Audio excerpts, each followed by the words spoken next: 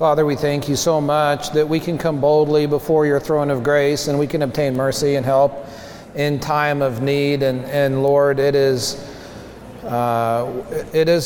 just amongst our greatest privileges that we can come before you gathered together in Jesus' name, and we can pray with our brothers and sisters and lift up our brothers and sisters and our kingdom requests, and we can cast our cares upon you. And then, Lord, of all things, you hear us. You, the God of all creation, hears us. A bunch of people just gathered together, but God,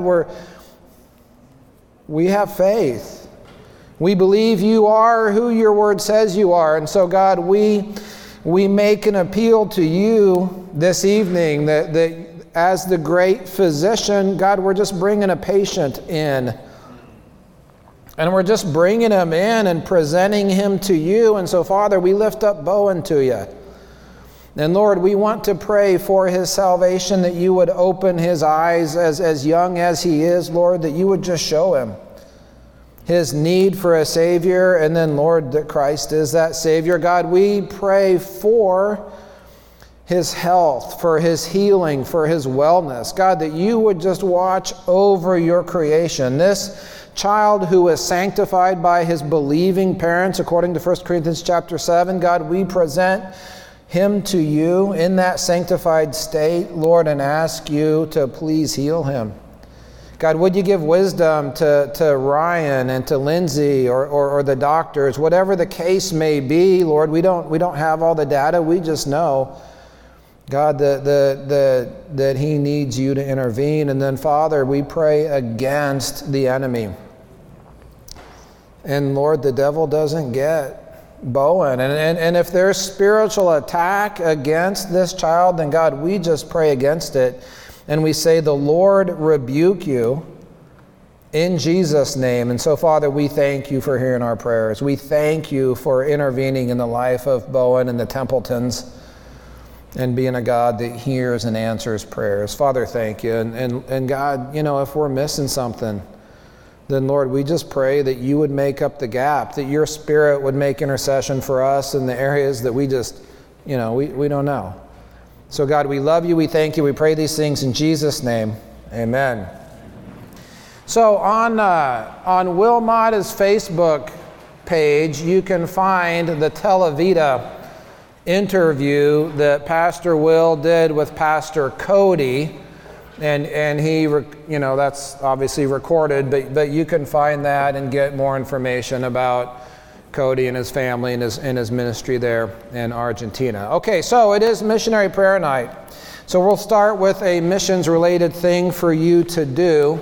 And so we should have a PowerPoint up here with pictures of the journals that Pastor Ong and his team is going to take with them to Vietnam.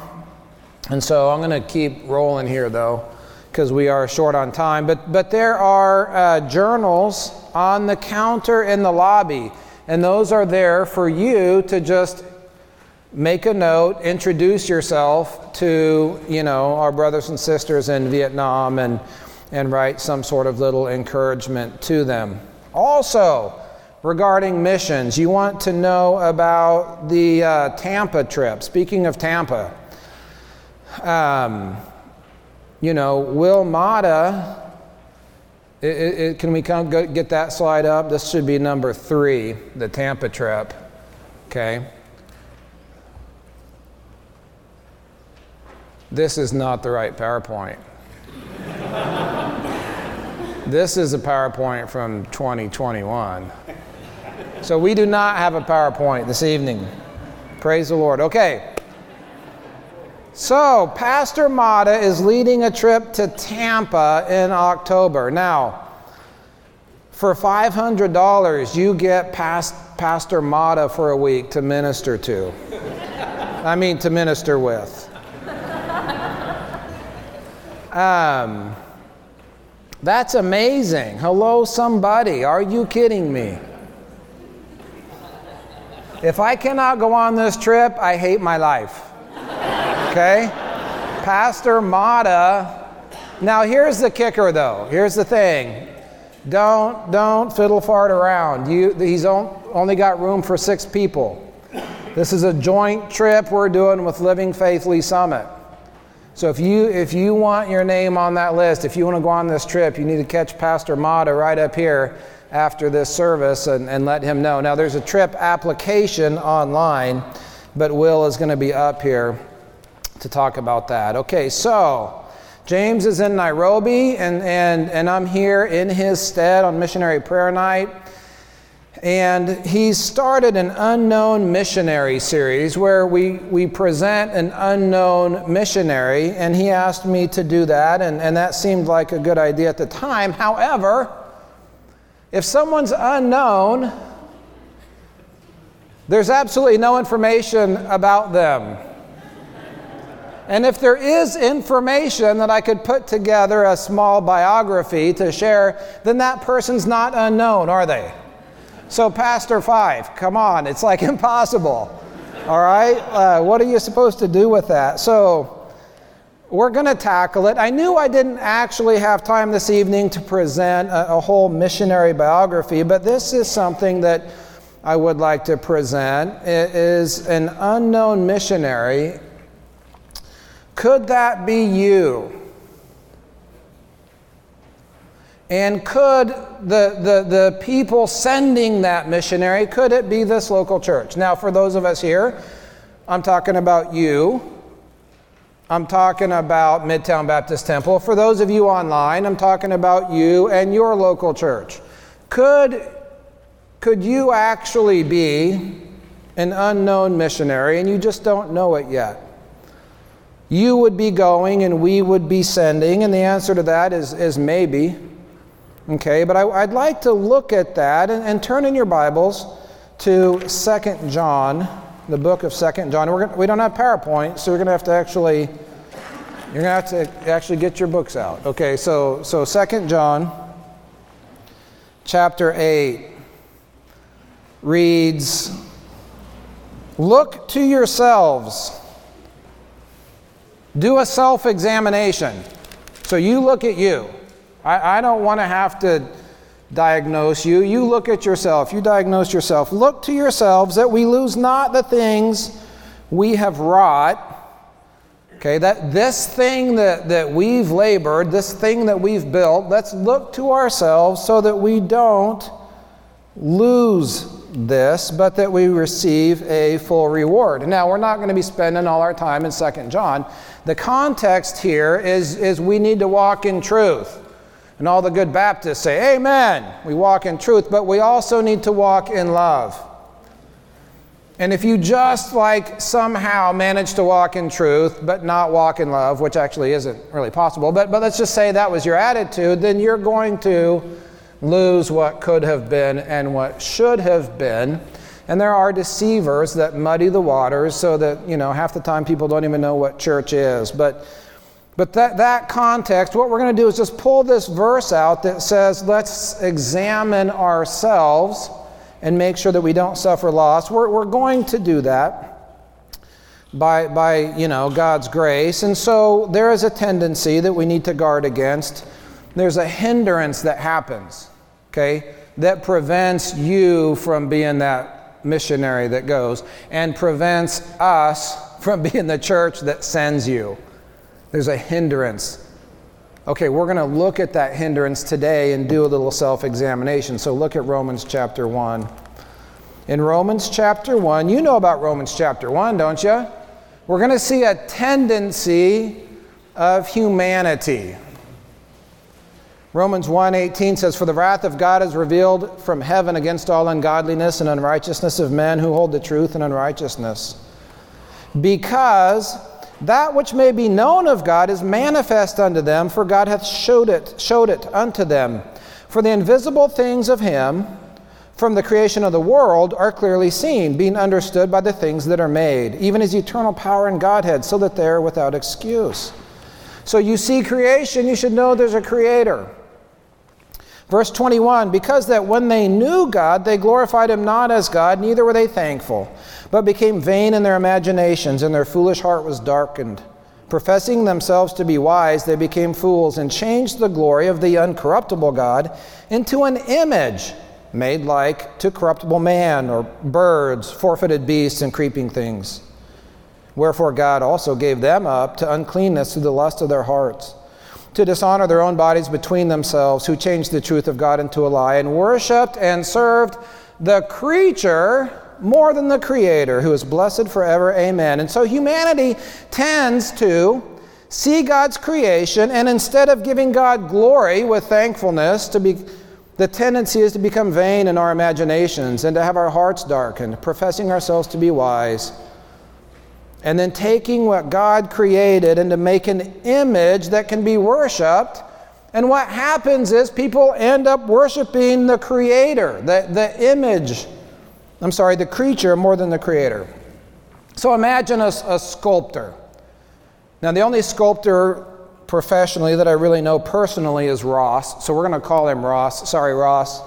But let's just say there's this guy, Ross, and he's a sculptor, and he's so impressed with God's creation that he seeks to make an image of it. Let's say he takes a lion, okay? So Ross is going to sculpt a lion because he's so impressed with God's creation, and so he has a better appreciation of these things than you or I do. And so he's careful, and he's sculpting every line, the form, the perspective. What is this image going to look like to the people who are going to see it? I want to make sure it's done right because I'm doing this for God. And then Ross, he's there. That's what he's saying. And he's sculpting this, and the proportion and the tone, the expression, and all of these things. I don't even know what would go into that, right? But he just does this work, and he sculpts this great sculpture to reflect the glory that he sees in the creation.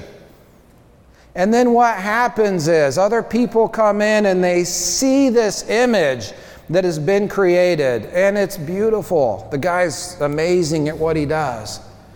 And everybody says, "That's amazing. I had no idea Ross was so talented."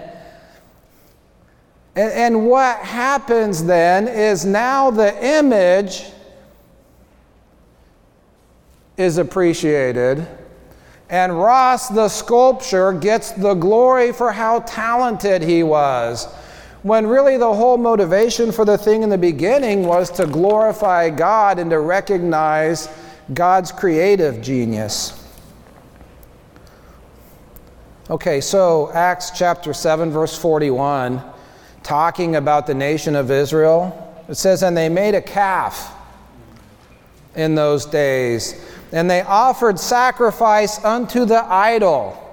And listen to this, you guys. "And they rejoiced in the work of their own hands." So this is what I want to present to us in just a few minutes this evening, is there can be a subtle shift that can take place where the optics and the image actually becomes more important than what's trying to be portrayed. Man, Brian Bustos leading Matthew, Mark, Luke, and John. That was so awesome. So gifted. Amazing. Glory to Brian. Right? No, glory to God. I thank God for Brian. What a gift to this body. Eric Phillips, what a gift to this body. But the minute I'm more excited about the new praise song that the praise team wrote than I am about the one who's being glorified by the song. Man, one of our leaders wrote a book. Man, that's so... No, listen, glory to God. Not to the image, not to the optics, not to the person. Okay, so there's a subtle shift that can happen where all of a sudden what God has done Instead of us praising God, what happens is we begin to get more excited, maybe protective over the image that we're trying to portray. The optics. And so here's some things to watch out for. With the subtle shift. You guys with me so far? Guy was just making a sculpture. I mean, he was doing a good thing, but the tendency is for us to want to worship the works of man's hands and forget about the God that created all this and got us to this place. Wasn't always like this, you guys. Look what the Lord has done. Is it not marvelous? Let's watch out for the subtle shift. Here's what happens. We can be too concerned with our own images, the optics, what it'll look like to others, our reputation. So guard against it with Philippians 2:5-8. Let this mind be in you, which was also in Christ Jesus, who being in the form of God, thought it not robbery to be equal with God, but made himself of no reputation, and took upon him the form of a servant, and was made in the likeness of men.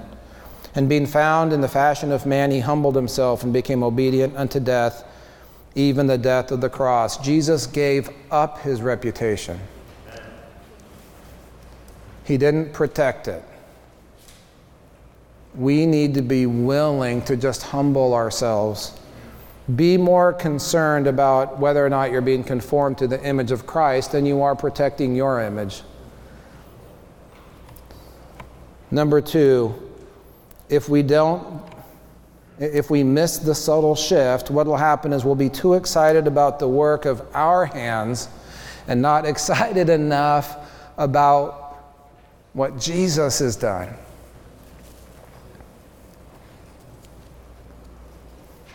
For we preach not ourselves, but Christ Jesus the Lord, and ourselves servants for Jesus' sake. Amen?